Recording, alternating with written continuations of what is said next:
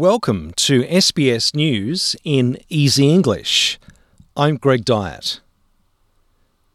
A new poll has found the Treasurer, Josh Frydenberg, is in danger of losing his Melbourne seat of Kooyong to independent Dr Monique Ryan.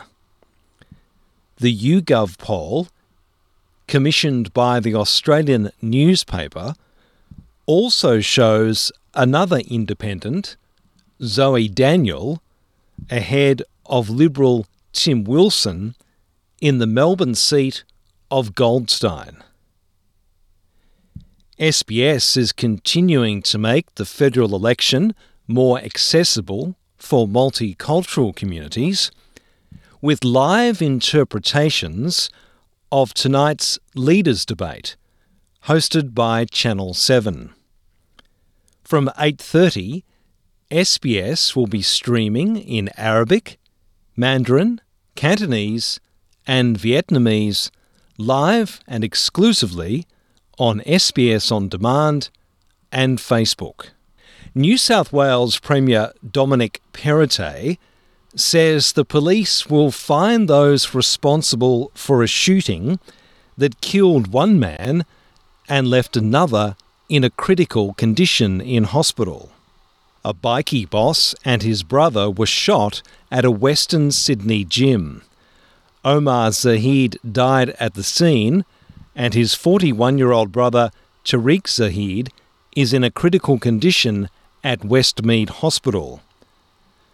Premier Perrottet says those responsible will be found. The New South Wales Police Force are well equipped, well resourced, the best police force in the country. They're going to hunt these people down and they're going to lock them up.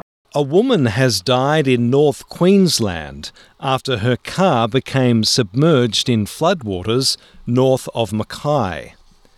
The area has had several days of heavy rain. Mark Burgess from the Queensland Police says drivers should think carefully before using their vehicles. People do need to reconsider their travel plans, and unless it's essential or there's a very good reason for your travel, it might be more advised to stay at home. Victoria is becoming the first Australian jurisdiction to ban the Nazi swastika symbol to curb anti-Semitism and hate. Attorney General Jacqueline Symes says it sends clear messages of inclusiveness, tolerance, peace and acceptance. Victoria is multicultural. We are multi-ethnic. We do not want a community that stands for this type of behaviour. We know the harm it causes, and this legislation will ensure that it becomes an offence. 44 prisoners have been killed in an Ecuador jail during a violent clash between rival gangs. It's the second deadly prison riot in the country, involving multiple fatalities in little more than a month.